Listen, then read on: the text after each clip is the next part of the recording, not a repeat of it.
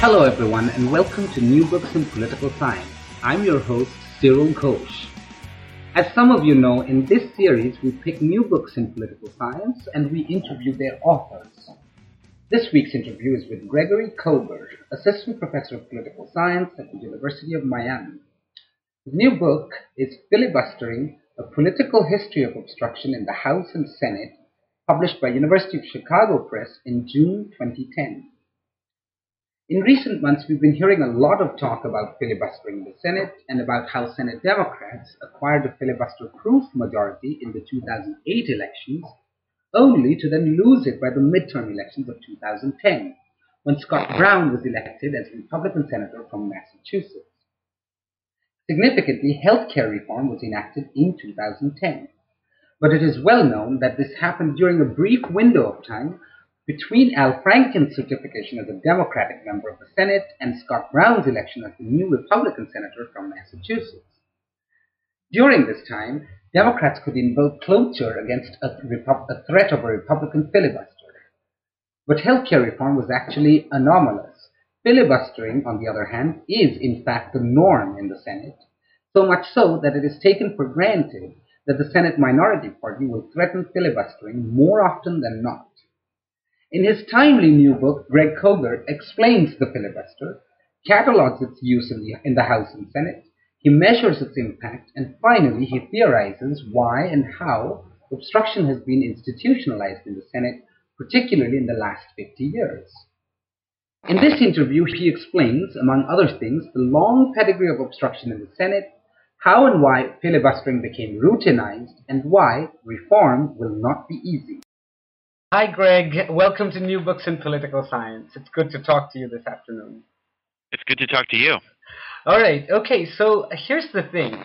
So this new book on filibustering, I just want to first point out that this is absolutely fascinating to read. What I found really intriguing is a sentence you use in, I think in the opening pages of the book, where you say filibustering is the defining activity of the contemporary Senate. And I think that this makes it really important for us to learn about this stuff, to understand how the Senate works. So my first question to you is, well, can you explain to us, exactly what is a filibuster? What is a filibuster? A filibuster, broadly defined, is the strategic use of delay. So you're putting off making a decision either because you hope to just run out of time and so no decision is made, or because you hope that by slowing down the people who want to do something, you may force them to bargain with you and maybe change their proposal or let you offer amendments or get something out of it. Right. Okay, well, why did you get interested in the topic in the first place? Well, as you say, I mean, the filibuster is the defining activity or the defining rule of the U.S. Senate. And so you can't understand the Senate if you don't understand filibustering.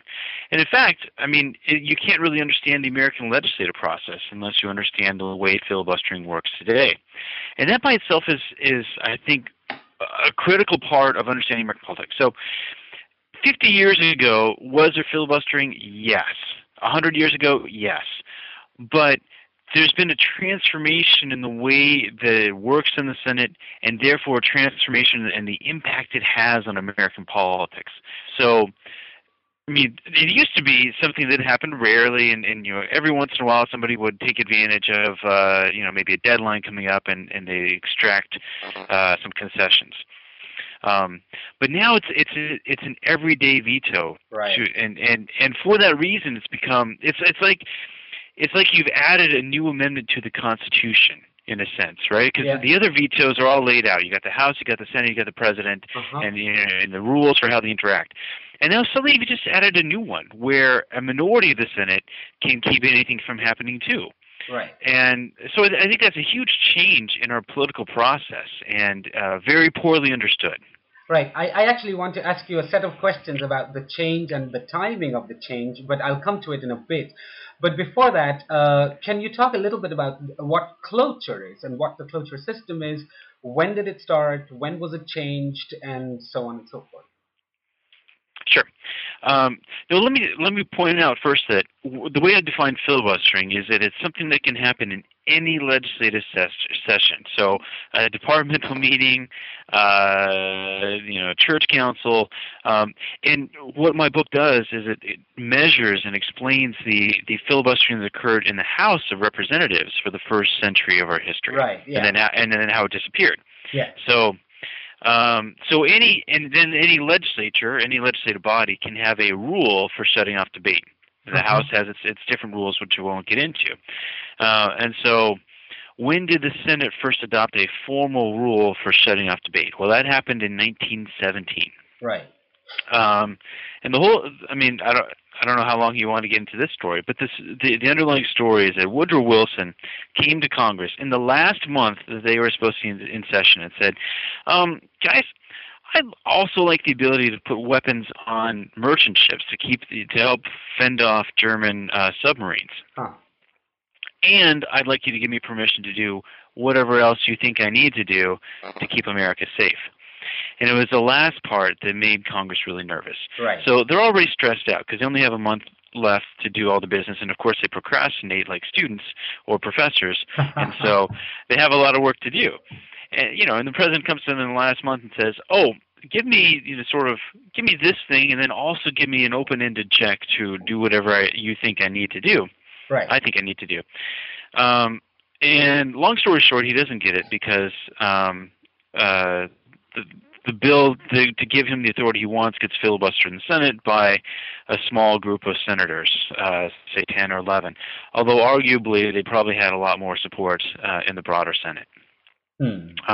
Wilson is furious and immediately sends out a press release back when people paid attention to presidential press releases, and just blasted the U.S. Senate as an outrageous body where a small group of petty men can keep him from getting what he wants. Right. And it calls them back into session, demanding that they adopt some sort of rule to prevent this practice. And what came out of that was the Senate Cloture Rule adopted in 1917. Two things about that. One is that the original rule said it takes 2/3 of the Senate voting in order to shut off debate. Right.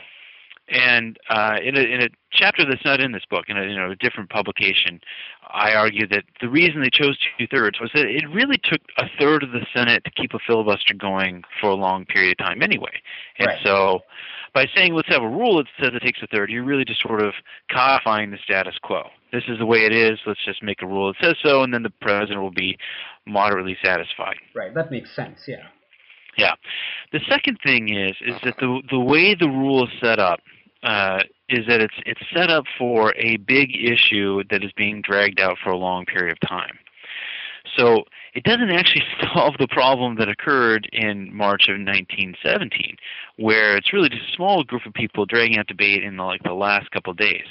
That would still go on under the rule adopted in 1917, because it says, all right, first you got to bring the bill to the floor. Then you file a cloture petition. Then you wait 2 days.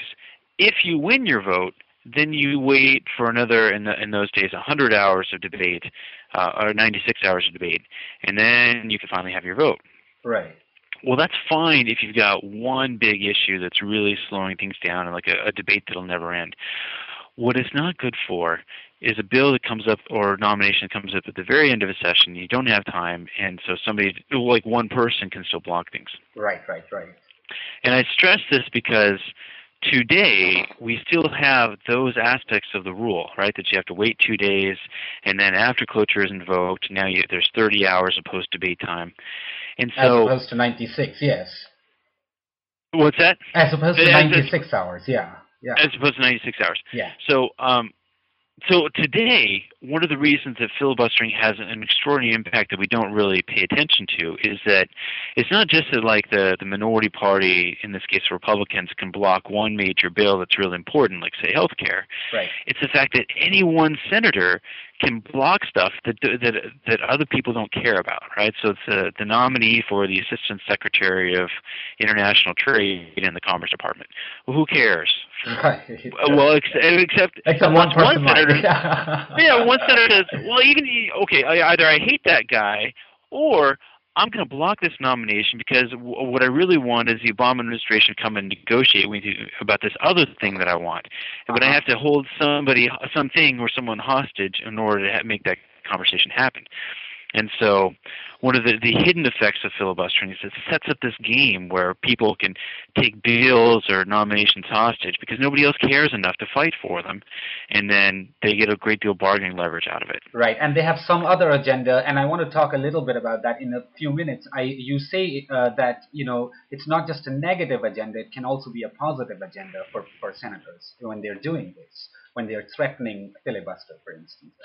But before that, I just want to clarify one thing. When you say 2/3 of those voting, does it mean you mean 2/3 of all those present, or 2/3 of the Senate? Okay. So we're back to Coach rule history. First rule adopted in 1917. That stays in place until 1949. By 1949, they'd realized that the original rule had some quirks in it. Actually, to phrase it differently, between 1917 and 1949, senators allowed loopholes to develop that sort of swallowed up the rule. And so if you knew what you were doing, you could keep your filibuster going indefinitely. And so in 1949, they changed the rules. So on the one hand, it applied to all kinds of motions or bills or nominations, particularly the motion to bring up something.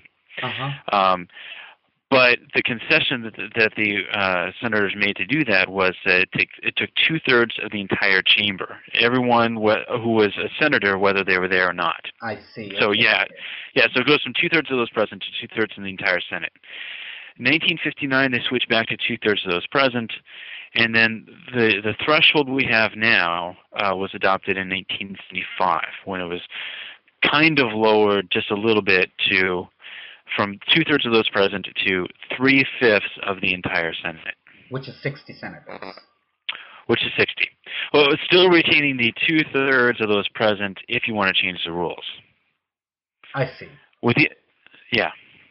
Well, you were going to say something. I cut you off.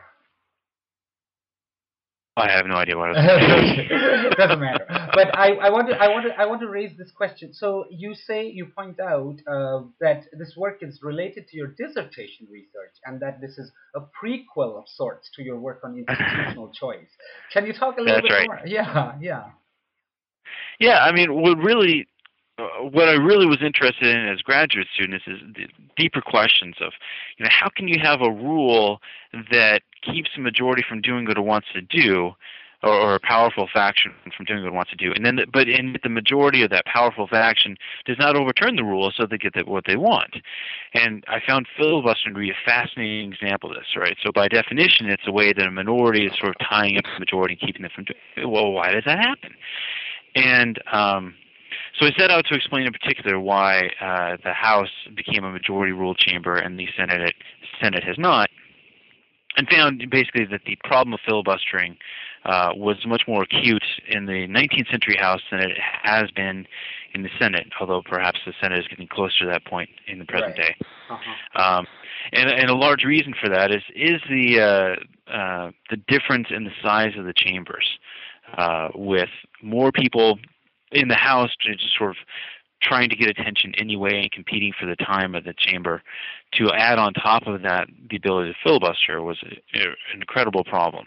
Whereas in the Senate, for most of its history, it was a smaller body, and so one person taking up a lot of time for himself or herself wasn't as big of a crisis for the entire institution. I mean, it was easier for them to wait, and there was plenty of time to go around.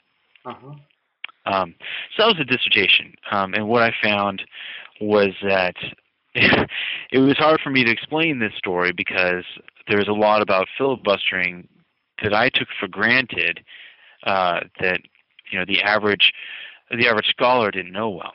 And so I said, well, the first thing I need to do is sort of explain some of the background of filibustering, including things like the fact that the House used to have a great deal of obstruction. Right. So that's how I got started on this book. Greg, what would you say is the central finding of your work? Central finding of my work. So the real quest was to figure out how the Senate became a 60-vote chamber. That is, became a chamber that runs on the basis of obstruction, except when it's shut off by filibustering. And then once I found that out, or figure out why, explain why it happened, when it happened, and why it happened at that point. So, long story short, the thesis is that filibustering used to be a contest of patience. Who can, if a minority is blocking the chamber, can the majority just sit around and wait for the minority to get tired and shut up and go home? If they can, then they'll win, and the next time the minority is thinking about doing this, they'll realize that they'll just waste a lot of time, they'll get exhausted, and they'll look stupid, and they won't actually get anything out of it. Right. And so they won't do it. So in that situation, filibustering is possible, but it's very rare. And that defined the Senate for the first 160 years of its existence. But what happens in the mid-20th century is that senators they get impatient. One thing is just the objective workload of the Senate gets larger. The country's getting bigger. Federal government is taking a larger role. We become international superpower. So there's more work to be done. The other side of it is that subjectively, they found other things to do with their time that they would prefer to do than sit around the chamber. Right. They've got they've got airplanes that they can fly around the country. They can fly overseas and take trips to inspect things and learn.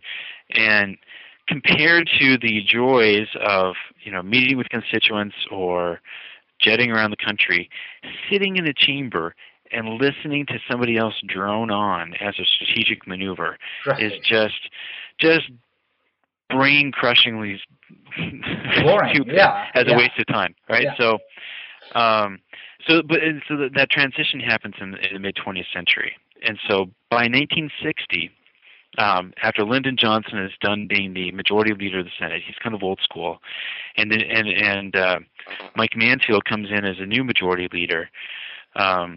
Mansfield, it's not a story of like one person changing the Senate. It's a story about one person acknowledging the way that the institution has changed over time. So Mansfield says, you know what, I'm going to stop trying to wait out a filibuster. Right. Somebody wants to play this game, file cloture petitions. If we win, we win. If we lose, we'll move on to something else. But I'm not going to waste time and look stupid the way we have over the last 10 years. What years are we talking about? Mansfield starts in 1961, right. And so early on in his years, in 1961, 62, he starts responding to filibusters with cloture.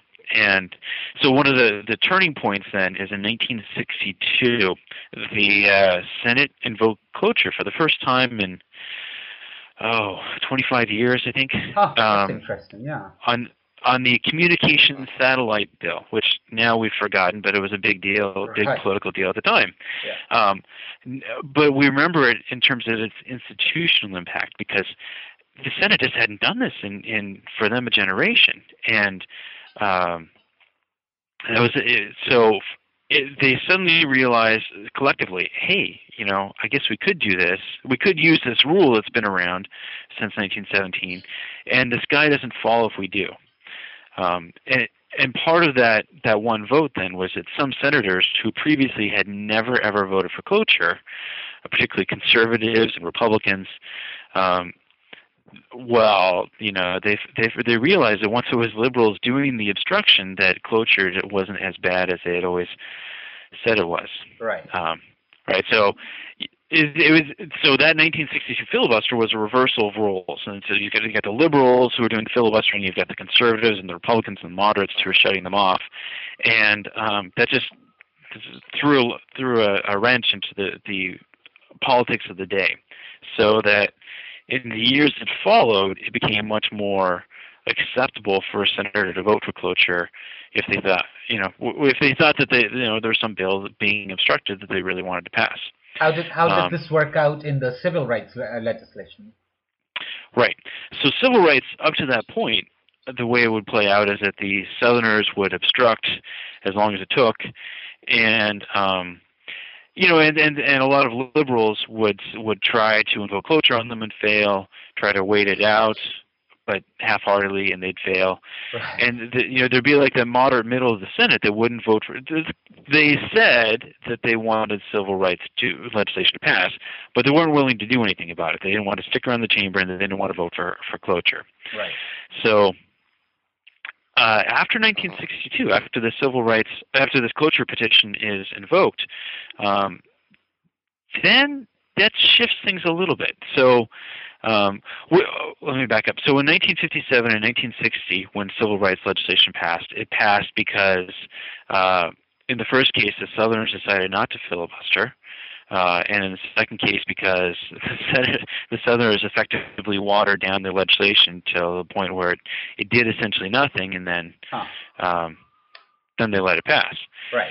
So 1964 rolls around, and John F. Kennedy has been shot, and Lyndon Johnson says, if you want to honor his memory, let's pass a civil rights legislation that he proposed.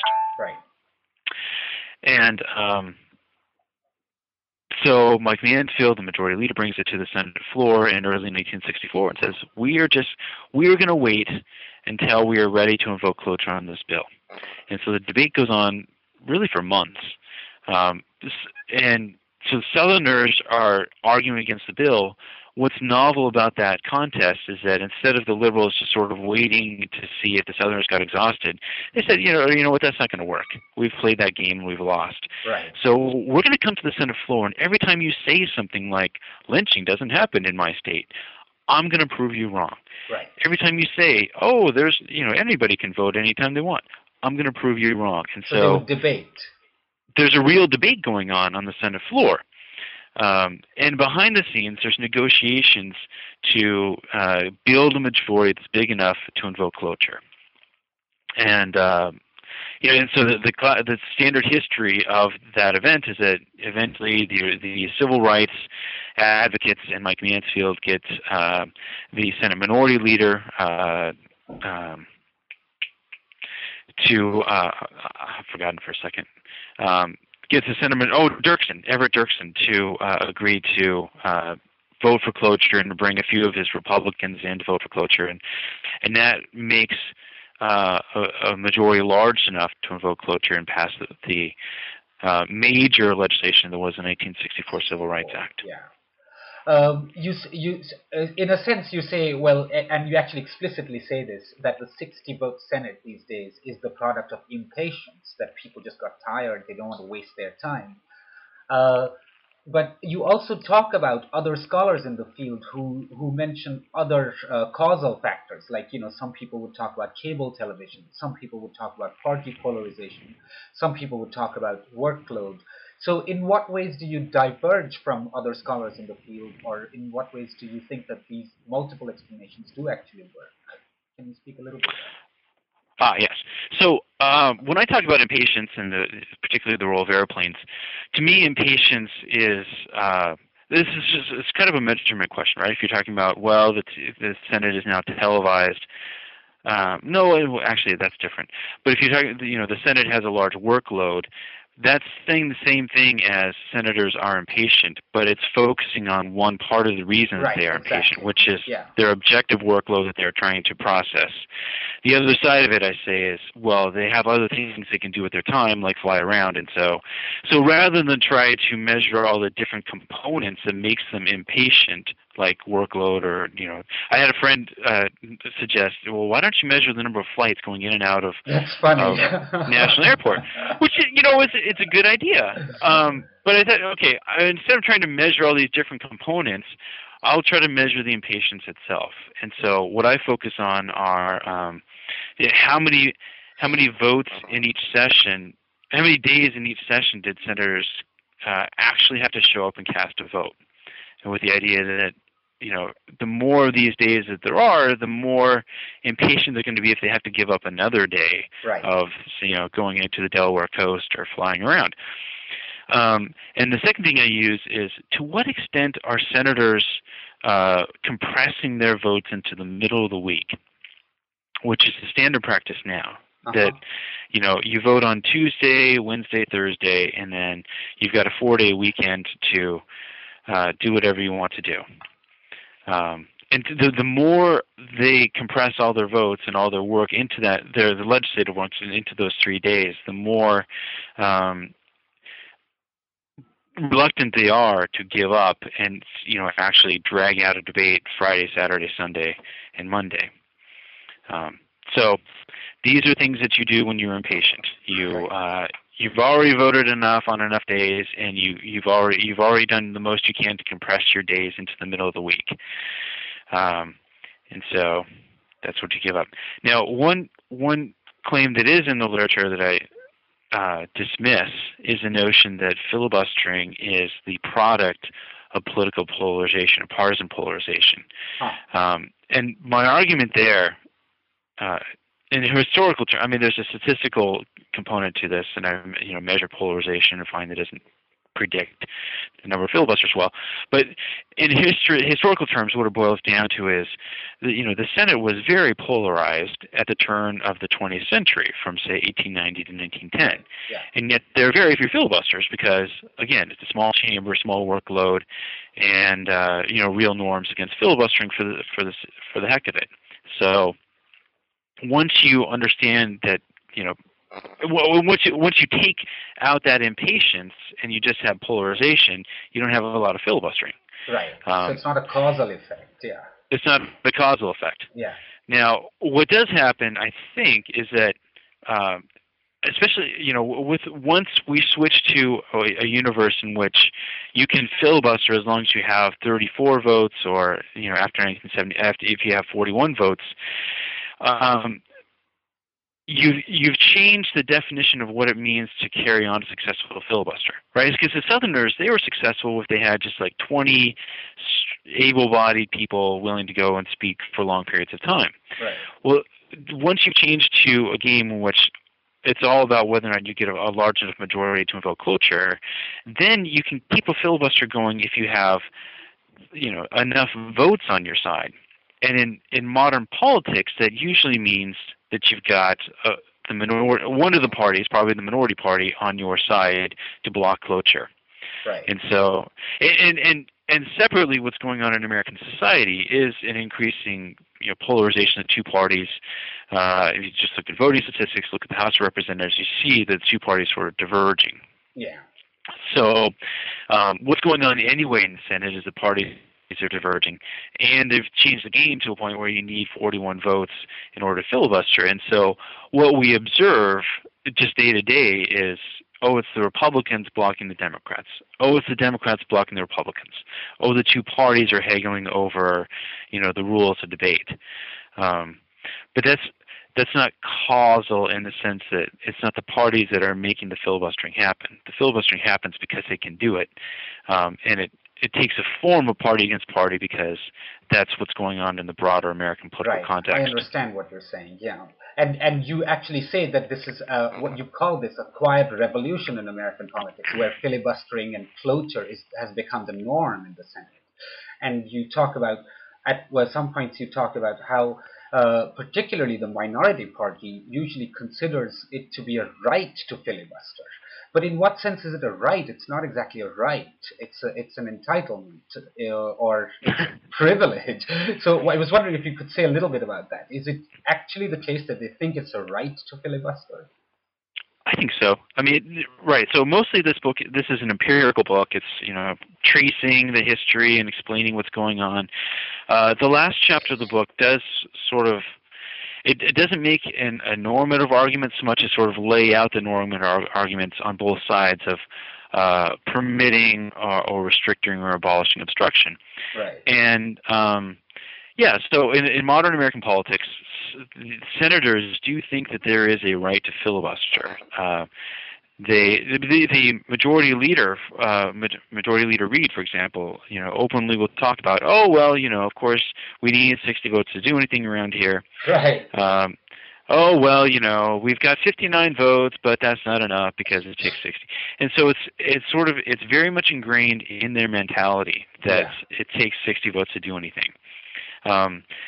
Now, in separate other work, I've made the argument that it would actually be possible for a simple majority of the Senate to reduce or eliminate obstruction in the Senate any day that they wanted to do it. Not just the first day of Congress, which was the argument made in January 2011, but any day. They could just show up, and if they use the right parliamentary tactics, they can do it. Right. But they haven't. Such as what? Such as what?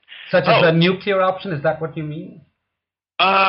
Nuclear option is a term used for this sort of tactic. Yeah, I mean, there's more than one parliamentary strategy you can use that fits under the term nuclear option. One of my favorites, because it's sort of the lowest cost way to do it, would be to favorites, not in the sense of what I advocate, but like favorites in the sense of if I was going to do this, this is what I would do. Right. What the Senate has is a motion to suspend the rules. The House has this too.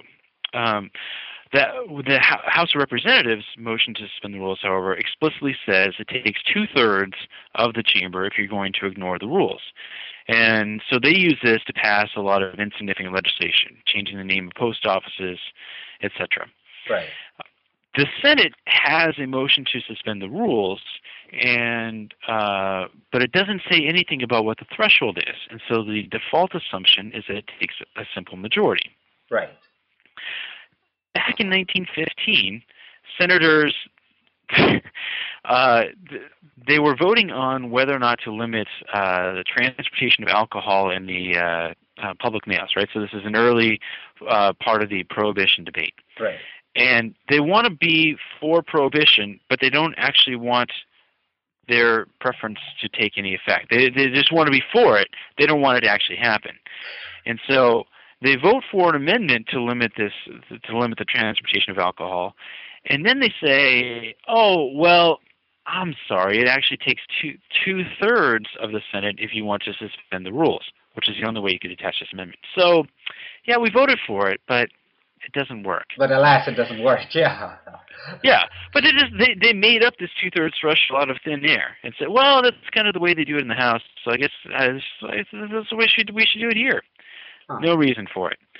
But that imposed 2/3 threshold stuck ever since 1915. So if I wanted to turn the Senate into a simple majority chamber, and I had 50 senators who do whatever I told them to do, it would be pretty simple. You take the motion to suspend the rules. First, you enact a precedent which says the motion to suspend the rules is non-debatable, which means once somebody makes it, then you immediately have a vote. And so in Senate terminology, non-debatable means it can't be filibustered. Right. All right, so first you make it non-debatable, but it still takes 2/3. Then after you bring it up and you lose with your simple majority, then you raise a second parliamentary objection and say, actually it only needs simple majority to suspend the rules. Right, because nowhere does it say that it has to be 2/3, right? Right. So then you're just restoring and in both cases there's a sound argument, right? Right. If you got to be able to vote on a motion to suspend the rules, or else it's meaningless. And the actual text of the rule implies it takes a simple majority. So once you do those two things, then you can bring up whatever bill you want. You can propose the way it's going to be debated, and when you're going to have the final vote on that bill. Huh. Those are all the ingredients for running the chamber by a simple majority. Well, but what I find a little bit confusing is that that it is the case that certain categories of bills are actually non-filibusterable. There are certain things like that, as I understand it. But that's right. What are some of these categories? Let's see. Trade agreements. Especially budget legislation is a big deal. So okay. Budget resolutions, and then any bill that makes changes in the budget to bring that agreement into force also cannot be filibustered. So this is how healthcare, the part of the healthcare reform passed in 2010. Right. First, there was the bill that had originally passed the Senate, and that was enacted into law. The Democrats didn't actually want that bill in its entirety to become law, so then they followed up with a second bill passed as budget legislation, which could not be filibustered. Huh. So that's two examples. Third, if Congress wants to overrule a regulation adopted by the executive branch, there's a process to bring it up and debate it and overturn the rule by simple majority vote. Does the majority party actually routinely try to expand this list of categories that are non-filibusterable, or they don't do it? They don't do it. But why? Well, okay. Well, there's two things. Usually, when this has been done in the past, it's because Congress, the Senate in particular, realizes that there is a need for action on a certain issue on a timely basis, and if they don't, then the Congress as an institution, and particularly the majority party, will look foolish. Right. So if we can't budget on a regular basis, that's awful. Yes. So that's why in those cases they allow exceptions to the general practice of obstruction. Uh-huh. Why don't they do more of this? Well, because it's hard for the majority to make the case that there's some crisis that needs to be addressed by further restricting the scope of obstruction. Right. In a way that the minority will easily say, "Oh yes, that's right." Yeah. Now the broader question is, if I'm right, I'm right. So of course you are. if the majority can further restrict obstruction or get rid of it altogether, why don't they? Exactly. Right. And then you get to what I consider to be the deep truth of the Senate, which is that on some level they like playing this game. Yes, that makes sense to me. I mean, from data, if the answer is, why don't they do it today, then you can tell a story about, oh, well, they're busy, or it's difficult, or it's hard. But if you're trying to explain why over the course of 220 years they've never gotten around to opposing majority rule, then you have to tell a story where it actually does something for them. As individuals, as I mentioned earlier, it gives them a great deal of power in a way that a House member doesn't. As an individual senator, you can threaten to filibuster things and get chairmen of committees and executive department officials and even the president to pay attention to you. Right. And in that way, you're able to get work done on things that are really important to you as an individual senator. Right. So there is a great disincentive to actually reduce or weaken filibustering among senators. That's right. Mm-hmm.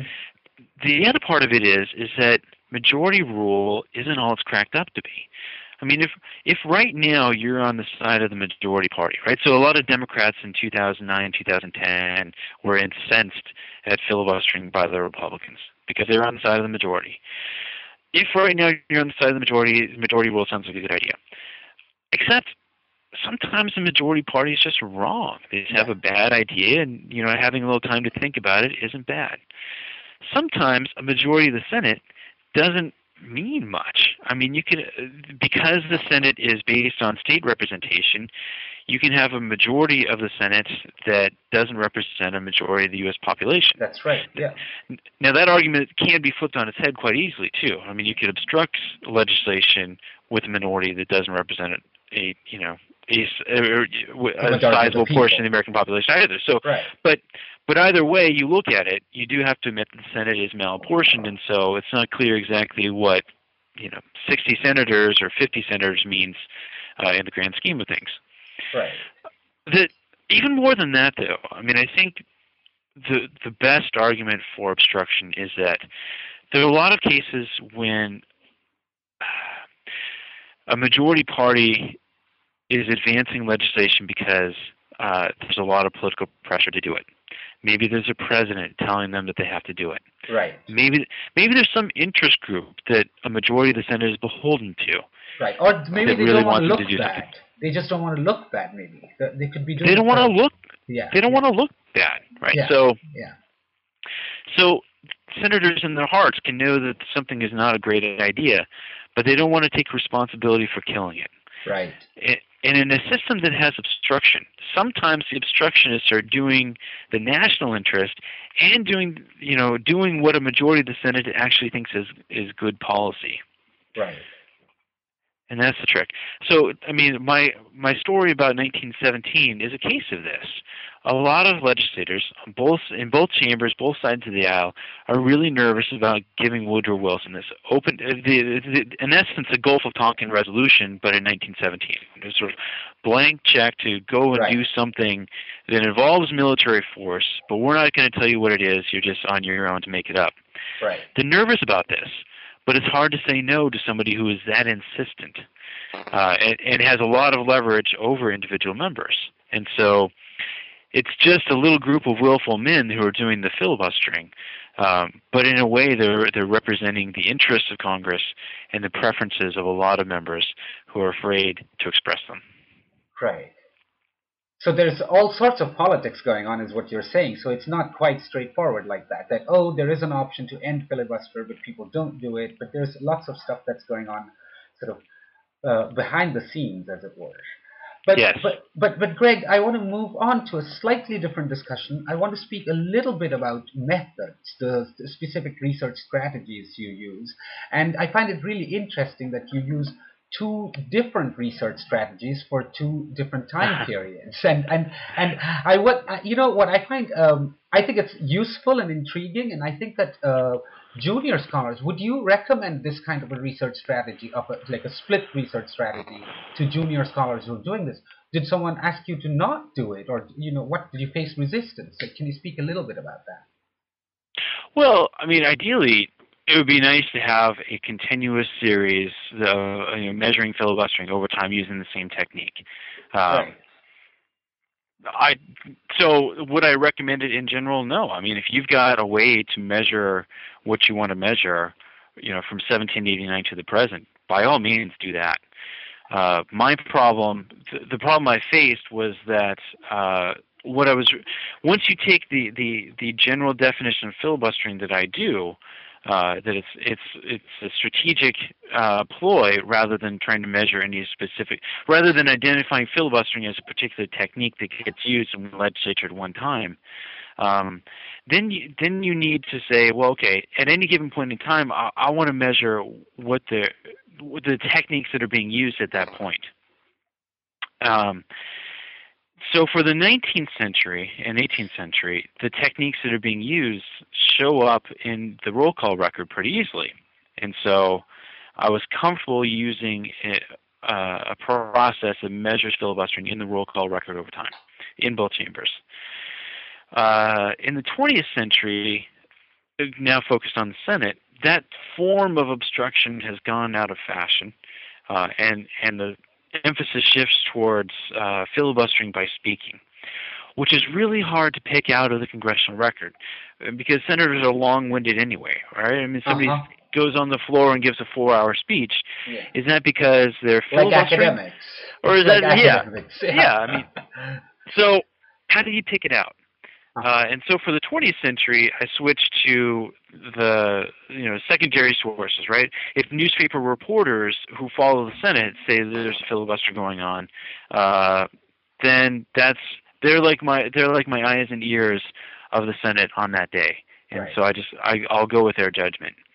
So the roll call record isn't so good as a way of measuring obstruction in the 20th century. And those documentary sources, the secondary sources, at least when I was doing this project, were not easily available for the 18th and 19th century. Right, makes sense to me. Yeah. Did you find anything counterintuitive in your work? Did you not expect to find something that you suddenly did find when you were actually doing the research, or was it pretty much what you hypothesized starting out? Oh, things that were counterintuitive. One thing I found that I wasn't sure I was going to see was that during the 1920s and early 1930s, there was a lot of filibustering in the Senate that I didn't necessarily expect to see. And what was going on was the Congress used to run by a different schedule, right? So you'd have your elections in, we'll say, the fall of even-numbered years, and then they wouldn't. Well, let's do it as if it was in 2010. So you have your election for the current Congress in October, November 2010. That Congress would not ordinarily come into session until December 2011, unless the president called them into a special session sometime before that, as early as March. So they would wait. So the schedule was entirely different. You'd wait at least a year after your election ordinarily. More than that, it sounds like 11 months. Yeah. Yeah. Not 13 months. Yeah. Yeah. So the session that starts in December 2011 would then last until spring or summer, even early fall of 2012. Right. So we'll say July 2012. Then they take a break, they go home, they harvest their crops, and they have elections in October 2012. Then they come back for what was known as a short session, which, if continuing the example, would have started in December 2012 and lasted until March 2013. So you're first elected in November 2010, and your term ends in March 2013. Now, here's the important part. When your term ends in March 2013, you know exactly what day it will end. It's going to end, it would vary, so they would skip Sundays, but either March 3rd or March 4th. Now, within the game of filibustering, if you know exactly when your opponent runs out of time, then you have a bit of an advantage. Right. Because if it's February 25th, 27th, 28th, March 1st, you know that they still have a lot of work to do because they procrastinate. Right. And there's a finite amount of time left. So if you threaten to filibuster for 6 hours on that one bill that you just paid, they will just concede and say, all right, fine, we can't do it. This happens somewhat before 1917. In fact, this is how the ship arming bill died in 1917. But after the adoption of the cloture rule, it actually accelerates, and so you see more of these end-of-term filibusters in the 1920s, early 1930s. I didn't expect to see that, although I kind of thought I might for this reason. In 1933, they finally adopted the constitutional amendment, which changed the schedule specifically to get rid of this. It was called the short session. To change the schedule, so you no longer have this 3 months when you have to do a lot of work, right? And everybody knows when the end date is, and so that's when they can take advantage of you. Right. So that's what I found that I didn't necessarily expect to find. Right. Well, and I want to. This is a question I said in the beginning that I would ask at some point, and I do want to ask it. You talk about the positive agenda power of people who are threatening to filibuster. Like they're not just obstructing; they also want to bring certain things onto the chamber floor, like certain issues. How does that work out? It's all about the term I use is hostage taking. So when people talk about filibustering, they think of it as a way of saying, no, I don't like that bill. No, I don't like that bill. No, I don't like that bill. I don't like that nomination. And so that's the first impression we have of things. The flip side of it, though, is that if you know what the majority wants to do, you can say, no, you can't have that until I can have this thing. Where this thing is often a vote on an amendment or a vote on a different bill that's very important to you, but not as important, or the majority is actually opposed to it. And so that's the positive side of filibustering, the ability to extort the right to bring up things on the Senate floor that the majority would not otherwise allow. Right. There are a lot of historical examples, but this goes on to this day, right? So in early 2011, the House majority passed a bill to repeal the Democrats' health care reform law of 2010. Well, of course, this isn't going to come up in the Senate because the Democratic majority in the Senate does not want to repeal health care reform. Right. And yet the Senate Republicans would like a chance to vote on this. And so they are in a position to say, well, no, you can't. I can't remember exactly what the bill was, but in order to bring this bill to the floor and get a final passage vote, what you have to give us is a vote on repealing health care, which they got, and it failed. But that's what you can do when you have the power to obstruct. It's not just the ability to keep things from happening, but also the opportunity to bring up things that are otherwise suppressed on the agenda. Huh. Greg, I know you don't really want to make a normative argument, but I just cannot help but ask. I mean, you have some ideas about filibuster reform, particularly in the afterword. Could you speak a little bit about what you would like to see happen to this normalized practice of filibustering? Right. So if you pin me to the wall, I would encourage senators to not get rid of filibustering altogether. Right. I think that there's a reason it's existed this long, and it's because there are for all the frustration that it brings into the process, there is a lot of value to be gained. But it would do two things. One is to come up with an expedited process to get around filibusters by single senators, or 2 to 5 senators, so that you can very quickly bring up things, say nominations or bills that are only being blocked by 1 or 2 senators, maybe for strategic reasons, have a quick vote and get it over with. Because as I said at the beginning, right, the existing rules set up for long debates on major bills.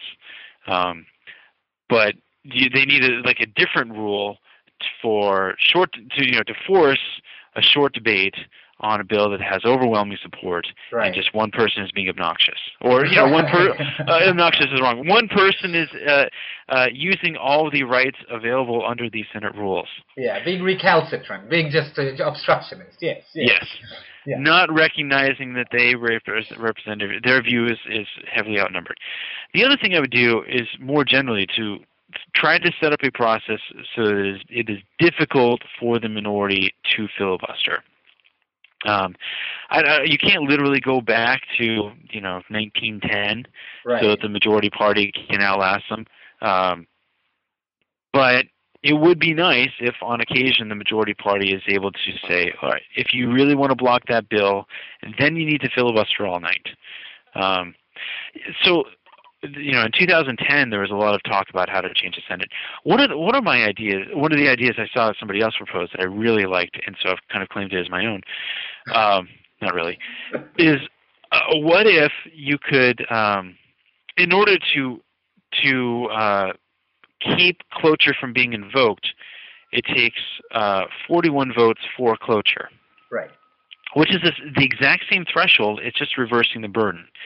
Right now, it takes 60 positive votes to invoke cloture. What if it takes 41 votes to prevent it? Well, then what you could do is file a cloture vote on, say, Wednesday, and then you wait 2 days until Friday, and then you vote. And you file another cloture vote on, say, Thursday, and you wait 2 days, and then you vote on Saturday. And you file another one on Friday, and then you got to vote on Sunday. And so the people who are doing the obstruction, they actually have to show up and vote Friday, Saturday, Sunday, Monday, times when they'd rather be jet-setting around the country or around the globe. Right. They actually have to pay some cost in terms of their time and their schedule to keep the filibuster going. So I really like that idea. It's especially if you combine it with shortening the delay between filing and voting, right? So let's say it's a 1-day turnaround.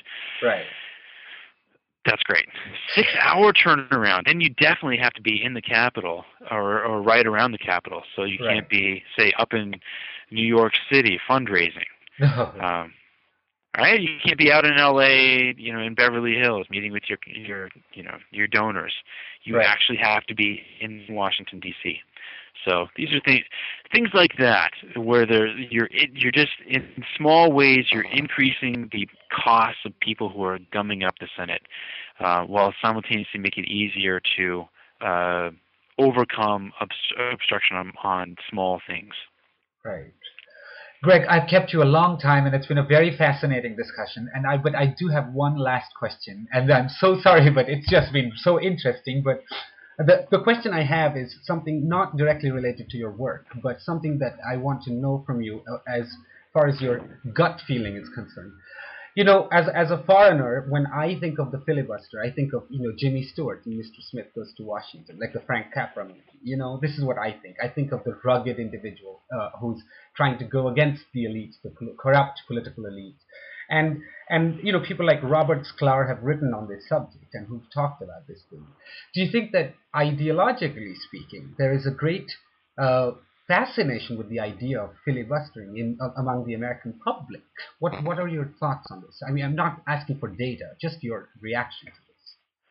I'm sorry, reaction to how fascinated the American public is with filibustering? Yeah, do you think people actually think that when somebody is filibustering that they're actually being heroic, they're actually doing something that is, for a noble cause? There's that kind of a mentality. I don't think so. I mean, honestly, I think most of the American public is not well informed about about how the filibustering works. You're right that the Jimmy Stewart version of filibustering from the movie Mr. Smith Goes to Washington has sort of lingered. It's what people think of when they think of filibustering, even though the modern practice is quite different. Right.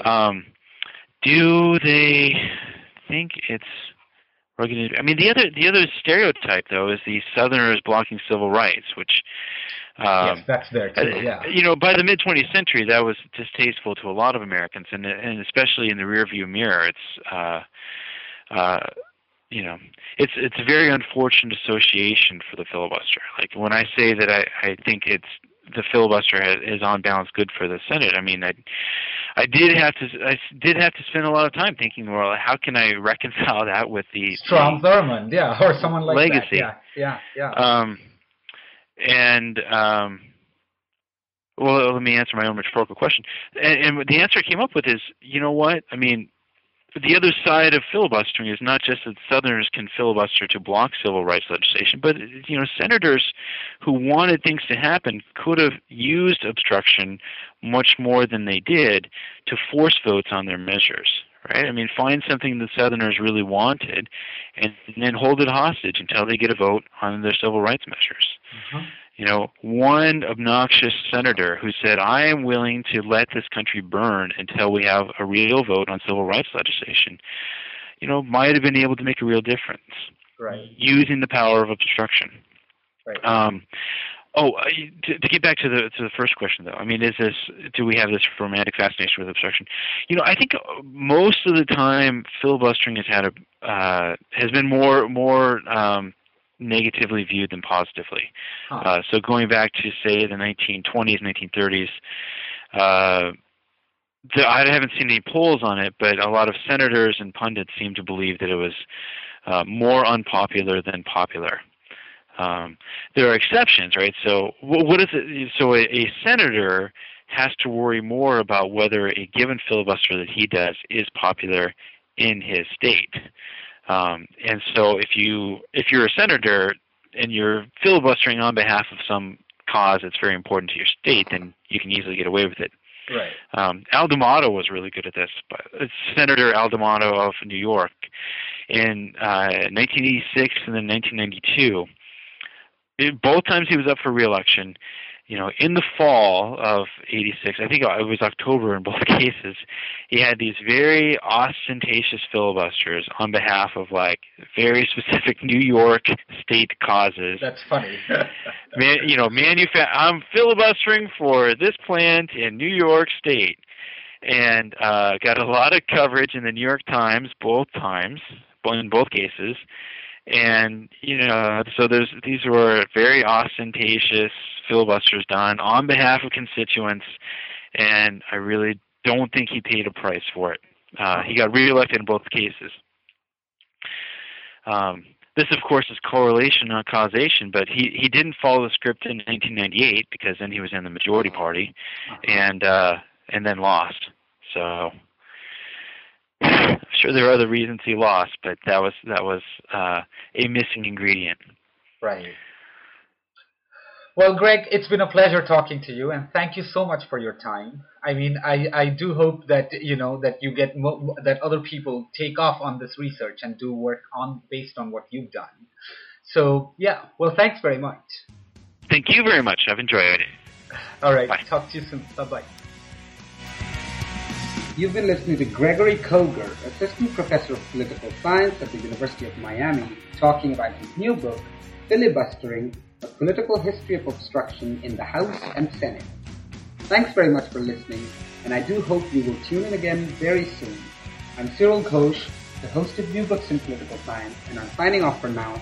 Until next time.